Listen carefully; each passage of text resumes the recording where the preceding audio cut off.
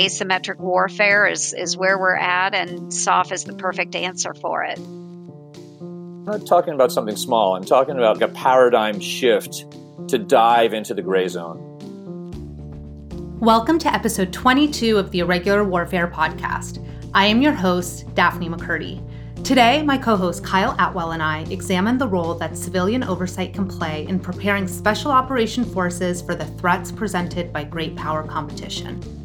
Our two guests argue that special operations forces will play an important role to address irregular warfare challenges in the era of great power competition. However, limited understanding of these threats among policymakers in Washington, D.C., budget constraints, and outdated authorities hinder SOF's ability to evolve. Our guests argue that civilian leadership and oversight can help overcome these challenges. Joni Ernst serves as a senator from Iowa. When she was elected in 2014, she became the first woman to serve in federal elected office from the state of Iowa, as well as the first female combat veteran elected to serve in the U.S. Senate. She is the ranking member of the Subcommittee on Emerging Threats and Capabilities of the Senate Armed Services Committee. Owen West served as Assistant Secretary of Defense for Special Operations and Low-Intensity Conflict from 2017 to 2019. Previously, Mr. West has worked for Goldman Sachs as an energy trader, as a United States Marine Corps officer with 2 combat deployments to Iraq, and he is the author of 3 books on military topics. This podcast is a joint production of the Princeton Empirical Studies of Conflict Project and the Modern War Institute at West Point, dedicated to bridging the gap between scholars and practitioners to support the community of irregular warfare professionals. Here is our conversation with Joni Ernst and Owen West. Joni and Owen, welcome to the Irregular Warfare podcast, and thank you for joining us today. Thank you. Yeah, great to be with you. Thanks so much, Daphne. So we're on today to discuss the role of civilian oversight in optimizing the special operations forces. And so I'd like first to turn to you, Joni, and your perch in the Senate. You serve on the Armed Services Committee, and until recently, you were the chair of the Subcommittee on Emerging Threats and Capabilities. Could you speak to us a bit about what role the subcommittee plays in overseeing the special operations forces? Oh, absolutely. And it has been such an honor. I served as chair for a number of years. Now I'm serving as the ranking member on the Subcommittee on Emerging Threats and Capabilities. And Congress does have a very important role in oversight when it comes to Special Operations Command. So the ETC Subcommittee, it provides oversight of SOF for those Special Operations Forces and their operations that occur all around the globe. And what a lot of our constituents don't realize is that oftentimes these are very high risk operations. They're out of the public eye. They do have strategic implications for U.S. policy, which is why we do have that oversight capacity. So not only are we making sure that it fits within our policy structure, but we're also making sure that SOF does have the necessary resources and authorities to perform those missions. And Owen, how does that oversight play out with the Department of Defense? So who is the civilian oversight, and what roles do they play, and how do they interact with Congress? Well, I was the Assistant Secretary of Defense for Special Operations, and then this strange phrase, low-intensity conflict, which I tried to drop unsuccessfully. But, I came in from 20 years in the business world, and so the relationship seemed very natural to me because Congress very much resembled a board of directors. And at Goldman, I was schooled to view a board.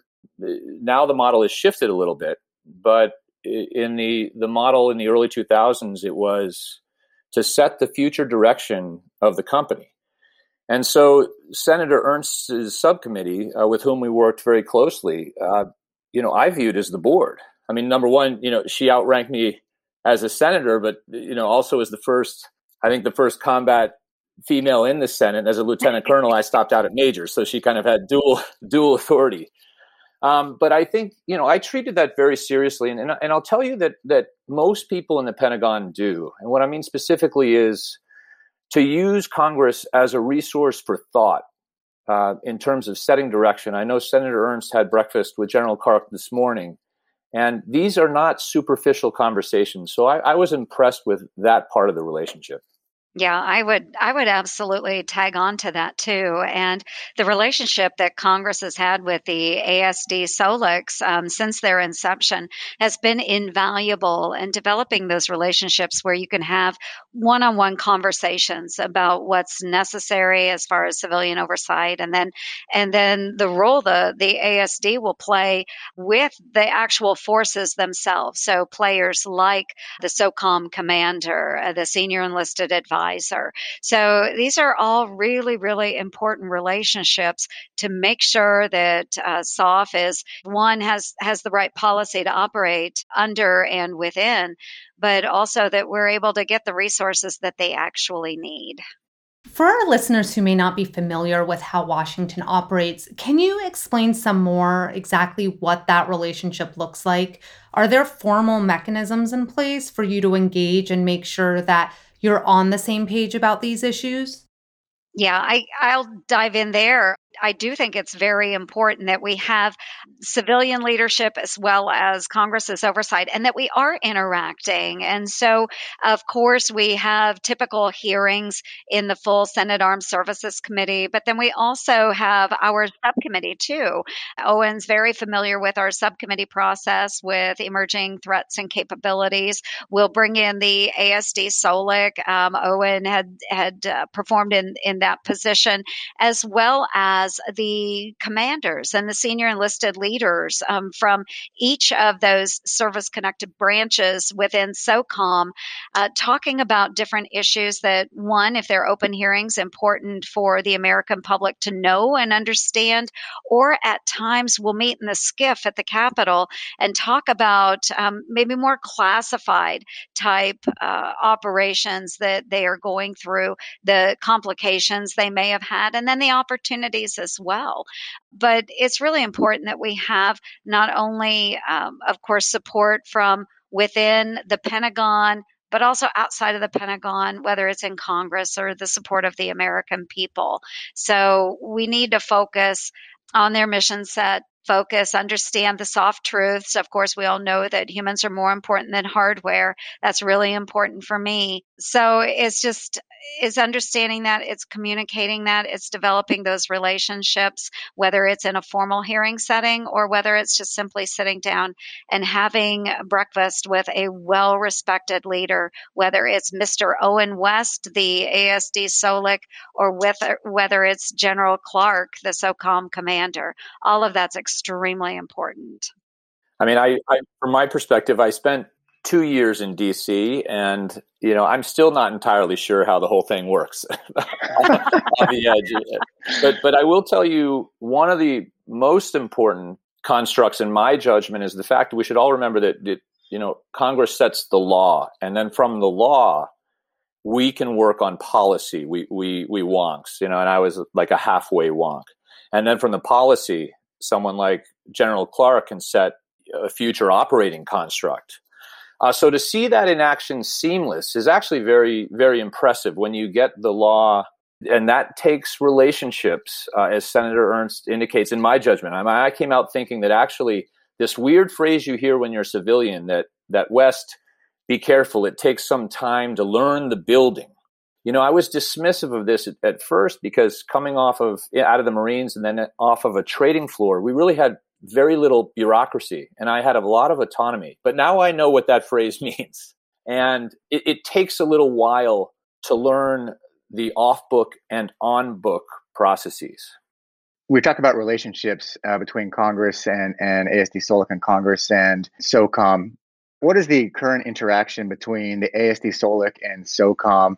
And as far as civilian oversight, are there any current changes that are underway or being considered to restructure the civilian oversight mechanisms that we use in the government right now? So first of all, we should tell your audience that there were many changes that were made since I resigned in 2019. So I'm not, fully aware of the current state, because I do believe this is something that has been changing, or at least people's perception has been changing, every few months or so. When I came in, actually, I thought it was very clear. First of all, I had no operation. I made a very short operational tour with the Marine Corps. And so some of my predecessors were really knowledgeable and good at operations. And so part of my shop I felt was too operational. And so one of the things I did was try to take a step back and help people realize that really this was about policymaking, and not helicopter bump plans or something. And I don't think this was too endemic, but I do think there were some people who were very highly operational, and really that's not our role. And the second is, when I came in, General Tony Thomas was at the helm, whom I thought was wonderful, and I learned a lot from Tony. But I saw the role of ASD Solic as a partner in terms of trying to build some enterprise value. And then specifically for our role, I thought we could do that by better marrying the capital strategy, with his operational construct. And they're they're hundreds of threads, as you can imagine, of spend. This was an area that I'd had experience in. So, how much you can actually change things. Actually, I think, probably little, but you can make incremental moves that can give momentum to your successors, because in the end, really it's not about the personalities. I think the basic goal is to get the organization beyond personalities so that anyone who fills the boots, shoes, can succeed in following the strategic direction, which is really set by the president and the secretary. Right. Yeah. And Owen's spot on. And he's worn those boots. So he understands the difference between, those that are shaping the policy for SOF and those that are executing, whether it's direct or indirect actions. And so having that ASD Solic in place has been really important, because the policy and having a civilian working the policy in the Pentagon has been extremely important, because SOF is a very small operational force, and their budget is roughly about $14 billion a year. I mean, that's a lot of money, but when you look at DoD overall, it is a very small budget. And so having that civilian voice to be kind of that protector of those dollars, to shape policy that works with that budget, protects that budget, has been really, really important, because we don't want to sacrifice SOF and the types of missions that they enable all around the globe.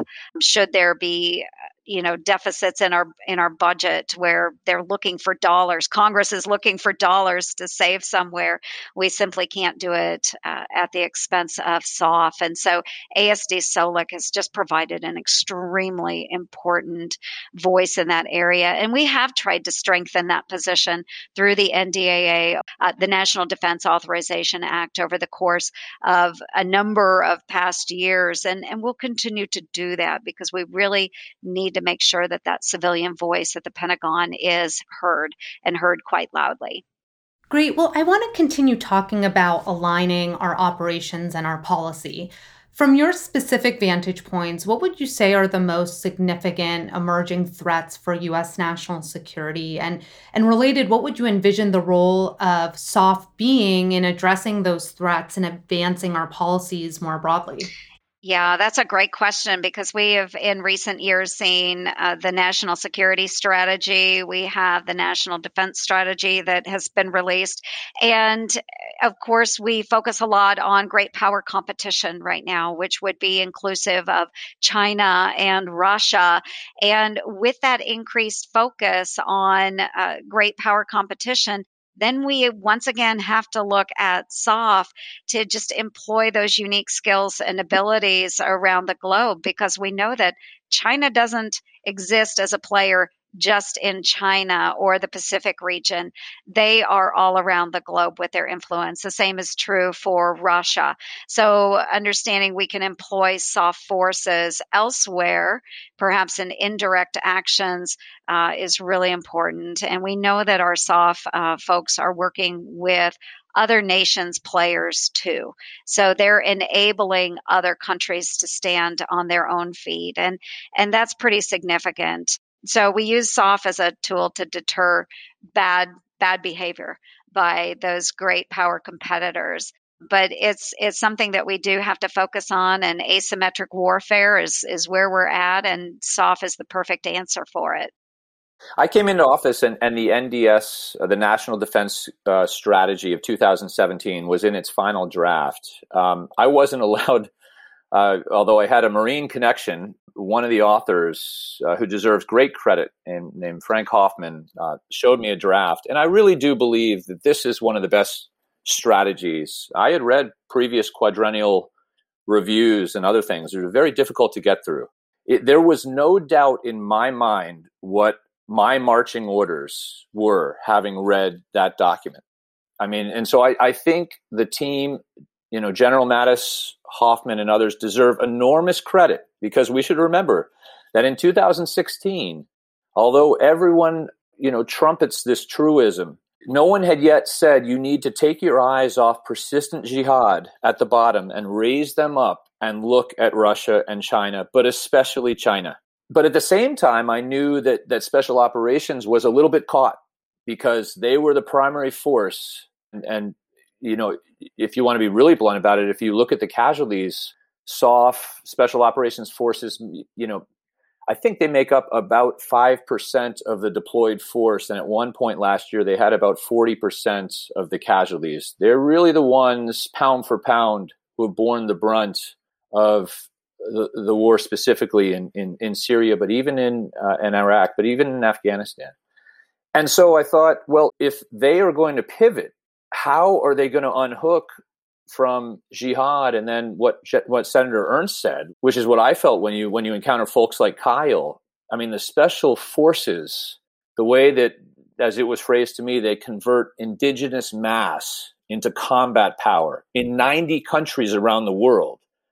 Well, we can't unhook them, because they're pushing this allied network against these big enemies. And so I think Tony Thomas had very few forces, in terms of just force numbers to really pivot. And so watching this over the course, and I don't know where we stand now, but watching this over the course of 2 years was interesting, because I also believe that what these special operations forces do really well is solve really hard problems. Now, you've heard this before, but stepping back, this was almost meta, because Tony and now Rich have a really hard problem to solve in order to get more troops solving hard problems. So, we'll all be watching this. I know there's new interim guidance out, but I'm very curious as to what the outlay of the soft force will be in 2 years. In this pivot to great power competition, the national security strategy that we're discussing, does this require new soft capabilities relative to the 9/11 era from your perspective? And Joni, is this discussed as a priority in Congress in the context of great power competition? Well, we do see these evolving threats, and we did just talk about the great power competition and things that we see. I mentioned asymmetric warfare, but we also see an evolving type of asymmetric warfare with things like cyber attacks, like SolarWinds. We just saw that. And so what is the soft role in those types of activities? And we are still trying to determine where they fit into that specific type of warfare. So it's very different. All of our SOF are used to working in gray zone areas. We understand that as kind of that area, just shy of all out war. But as we see things developing like cyber attacks on our grid, we need to figure out, do we employ soft forces in those matters as well? So SOCOM is continuously evolving, and they always have to maintain a counterterrorism operation as well, while preparing for different types of challenges in the future. So this is an interesting time for us right now. And as Owen had said, it'll be interesting to see where SOF falls in another 2 years with these types of threats that are out there. So, as we look at the IO campaigns, information operations, and that type of warfare, it is an area that we really used to excel in, and we are falling farther and farther behind. And so we've suffered from underfunding in administration shifts and priorities changing. SOCOM is the lead for IO, and of course, they're always looking at new technologies to combat this and deliver and analyze different products. So, again, we're going to have to keep our eye on this. And this is why SOCOM falls under the Emerging Threats and Capabilities Subcommittee for Oversight, is because you are working with the new technologies, the advancements that we see in modern warfare and asymmetric warfare. And so it fits nicely together, but it is something that will continually evolve as we move through a new era of asymmetric warfare. In 2018, Senator Ernst, you may remember you hosted me 5 times, first of all. So thank you, because you do need some friends in Congress, but also you need to be able to have meaningful discussions and quickly, because everyone's time is so short, right? With all the domestic issues and all the big budget issues, force off. So it's great to be able to walk into an office where someone can tell you, what the problem or one issue is that we need to look at. And so one of those issues we talked about was, I knew in business, it's very difficult once you drift out of your core competencies to start a new business. Even folks who develop a new product but use the same distribution network are only successful 30% of the time. And that hit rate is about the same if you use a new distribution network or try to move overseas to a new country with a similar product. And so I was concerned about moving away from core competencies. And I think it was clear to me, by the way, what the competitive advantage was. And the competitive advantage was the culture. And others have pointed to that. I think what people haven't pointed to is the comparative advantage. If we level set armies around the world in special operations forces, and that is our NCO Corps and our senior NCO Corps, no one can match the NCO Corps of the United States, especially now. I mean, my gosh, these folks are so impressive. I mean, Pat McCauley, who was the command sergeant major when I was there, and now Greg Smith, who is the senior enlisted man, partnered with General Clark. They are more than partners. I mean, I certainly deferred to Pat, many times. But the other core competency that you mentioned, Senator, was the fact that, if we looked around the armed forces, the Army's psychological warfare wing was really the repository of our original talent and experience in this area of information operations. And yet, when I visited a couple of times, it was apparent that structurally, this had not received the money, or let's just call it prestige, that others had. But now this was, again, businesses wax and wane, and now the time was right. But I was astonished to learn that these folks are still, by the way, very good. So I think we're in good hands. But I don't know if your audience knows the limitations on them were pretty astonishing. I mean, these folks cannot even fib. And I know from trading against the Chinese specifically, but also the Russians a little bit in the global natural gas game, I felt very much like the opponent was playing by different rules. And so I do think this is where we get back to Congress. I think ultimately, if we're going to be successful in IO, this, like cyber defense / offense, which is really just a gradient, of course, the laws in the latter, of course, we're operating. The civilian community operates with a law that was written in 1986 in terms of the fact you can't extend past your network. We're really going to need some new authorities, and they're overdue. And it's interesting because this, unfortunately, goes in the backdrop of all this surveillance strike that we've been doing so well over a decade, but given the authorities we have, has caused consternation in Congress. And so if you see what I'm saying, on the one hand, we need aggressive permissioning in IO and cyber. On the other hand, it's fair for a senator to say, my gosh, I mean, West, look at this authorization of force you're trying to employ. I mean, it's so gray, you can't even explain it to me in 2 sentences. So that's another hard problem for the new ASD and for Congress. I'm just going to throw this out there too. Oh, and you're spot on with that. And looking at new authorities, and if everybody can imagine, all of the listeners out there, just imagine, it's pretty tough for senators to recognize and understand kinetic actions, actual warfare, conventional warfare. It becomes very uncomfortable as well when you're getting into an area such as IO or cyber, where it is such a gray area. And what constitutes an actual level where you are now engaging in warfare? All out warfare, not just cyber actions, but how do you retaliate and at what point does it become kinetic? So we've got a lot of issues that we have to tackle. You are spot on. Yeah, Joni, that's actually a question I wanted to ask was in your busy day managing domestic and foreign issues, and then with the focus on great power competition, how do you and other senators and members of Congress you've observed, how much time can they spend to process a complex issue like in a regular warfare conflict? Is it feasible to kind of get into the nuance of the detail, or is it just too much to ask for a principal to actually be able to do? Well, it is a lot of work. And with so many things on our plate, I serve on 4 different committees, a number of subcommittees, and we're working on various types of bills all the time. That's typical of a senator or a member of the House. So when Owen mentioned getting a topic down to 2 sentences, that's about what you have to get people an understanding of what's going on in the SOF world.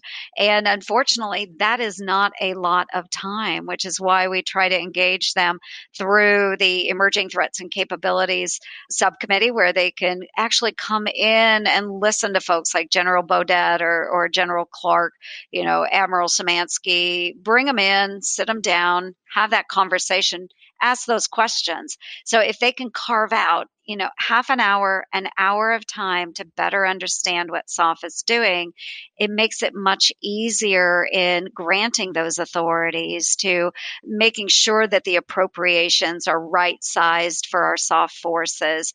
But it is very difficult. I'm just going to be honest about it. It is very difficult. And especially if you're not familiar truly with this world and how our operators are engaging out there, it's really difficult to understand why you need to give authorities or why you need to make sure that the budget is appropriate for them.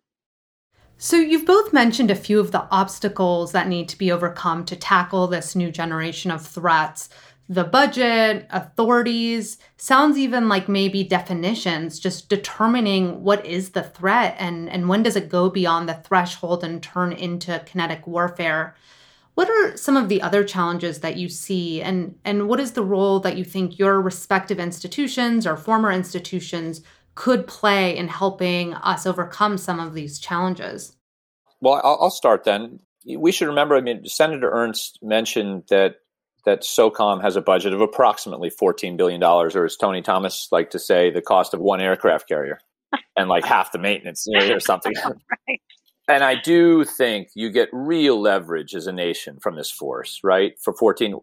I thought there was a case where we could double the budget, first of all.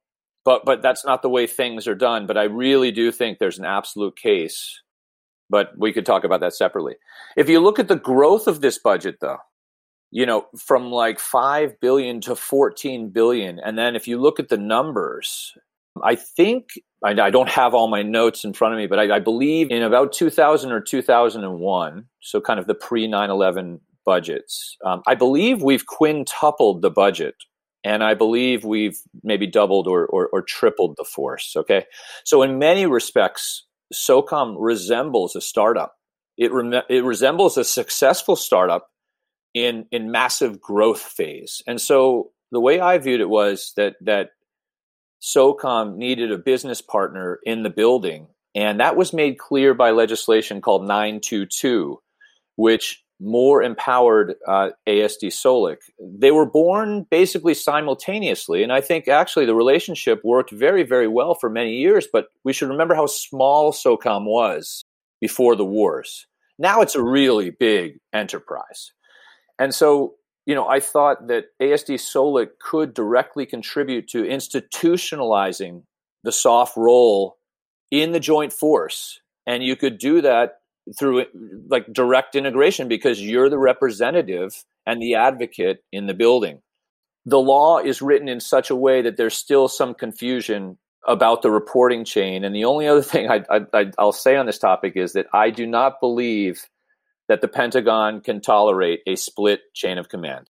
I worked under one at Goldman for many years. It was, workable enough. I don't think it can tolerate a split chain of command. I think those are valid concerns, and we are trying to tackle that topic as well and make sure that the legislation that has been passed for ASD SOLIC, understanding, is SOF a separate service branch or not, that is clear. So you're right in that we can't split that out. I think that's pretty darn tough. It's hard enough for just a regular person on the Hill to understand the role of SOF, and not to mention a lot of the intricacies that come with the chain of command at DoD.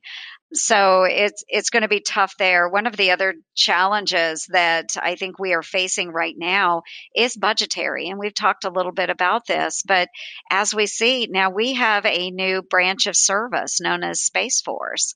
And God bless our guardians, they're going to have to get some money from somewhere. And as we are faced with a constrained environment, budgetary environment, I am just very afraid that other members of Congress will want to go in and ferret out some extra dollars from somewhere to put into our Space Force, and it can't come from SOF. It can't come from there. They already have a tight budget. They are spread thin. They're deploying just consistently around the globe. And while they can do a lot with very little, we need to understand that having a stagnant budget is not acceptable in today's day and age, especially as we're bringing on Space Force. We can't be robbing Peter to pay Paul. And I do think that will be a challenge in the upcoming year and perhaps in the upcoming NDAA as well. I will say that I believe, just looking at, again, SOF through the lens of business cycles, that SOF is at the beginning of its third major transformation. And so this is why I'm highly interested in this. I think the first business cycle, was probably just achieving jointness after Desert One, which they successfully did. The second would be surveillance strike. If you can imagine how quickly, I was even shown a napkin. I don't know if this is true or not, but this is, a wonderful story. A senior enlisted man wrote kind of an enabled operator. If you can imagine a stick figure on the ground with the lines pointing up to drones and satellites, that really does occur today. And so this force has iterated and innovated and developed a capability that none can match worldwide. And when you see it up close, it's astonishing. I guess I am concerned that part of this force is caught in what's called the innovator's dilemma in business terms, meaning it is now a mature force. And so any iteration comes with less marginal gain. And so, in other words, much of this may be handed over to others so that SOF can move on to its third cycle and third major transformation. And I'm not talking about something small. I'm talking about like a paradigm shift to dive into the gray zone, because right now the enemy has chosen not to fight us hot. And so when I hear things like that, now that we were worried enough about F-35, now we're worried about like a 7th gen fighter being outmatched by a 7th gen Chinese jet, I'm just baffled, because that's not what's happening to us every day. And it's certainly not what's happening to everyday Americans who are on the front lines of this information cyber war. We have municipalities being held up without a gun. They're now holding up our hospitals, and Americans are being attacked in their living rooms on their social media platforms. And so SOF is the proper force to take this on, but it's got to scale. It can't be as limited as it is today. Well, we're getting close to the end of our time here. And I just have to say that after all the headlines we read about the fraught politics and polarization in Washington, it's really refreshing to hear about your experiences collaborating and working together, even in different branches of the government. I'll tell you, conversations with Senator Ernst are always good and a lot easier because, as I said, I wouldn't be dismissive of this. I do think, and other people have written on this subject, military service in Congress writ large, but I do think it's important that we put that Congress puts its best folks on these committees, because that's your kind of your liaison. Well, and I appreciate it as well, and having the opportunity just to visit about something that is very near and dear to me, and a community that I've long been tied to and truly appreciate. And Owen, I want to give kudos to you too, because I know that you believe in this as well, but leadership by walking around. And I do think it's important to keep those relationships open, conversations open. Sitting down, just for example, with General Clark this morning and just having that one-on-one discussion is very helpful, where we don't have to have the judgment, coming from outside. We can just have an open conversation about, what Congress expects, what they don't expect, and just be honest about it. I also enjoy getting to know, the forces that are engaging and getting out there and meeting the men and women that are behind these operations, and just truly appreciate their service and commitment to our great United States. And you've worn those boots, Owen. I've worn those boots. And I think we just need to make sure that we continue putting the right people in the right places, whether it's a command team out there serving in one of our service branches in SOCOM, whether it's at JSOC, whatever it might happen to be, and in the ASD SOLIC position as well. Well, thank you both for joining us today and sharing your insights on this important issue. Thank you so much. Thank you. Thank you for listening to episode 22 of the Irregular Warfare Podcast. We release a new episode every 2 weeks. In our next episode, Nick and I discuss the integration of conventional and irregular operations on the battlefield with Major General John Brennan, commander of the U.S. Army 1st Special Forces Command, and Dr. John Arquilla from the U.S. Naval Postgraduate School. After that, Andy and Shauna examine the role of air power in irregular warfare with retired Air Force Lieutenant General Thomas Trask and Dr. James Kiras from the School of Advanced Air and Space Studies at Air University. Please be sure to subscribe to the Irregular Warfare Podcast so you don't miss an episode. You can also follow and engage with us on Twitter, Facebook, or LinkedIn. One last note. What you hear in this episode are the views of the participants and do not represent those of West Point or any other agency of the U.S. government. Thanks again. We'll see you here next time.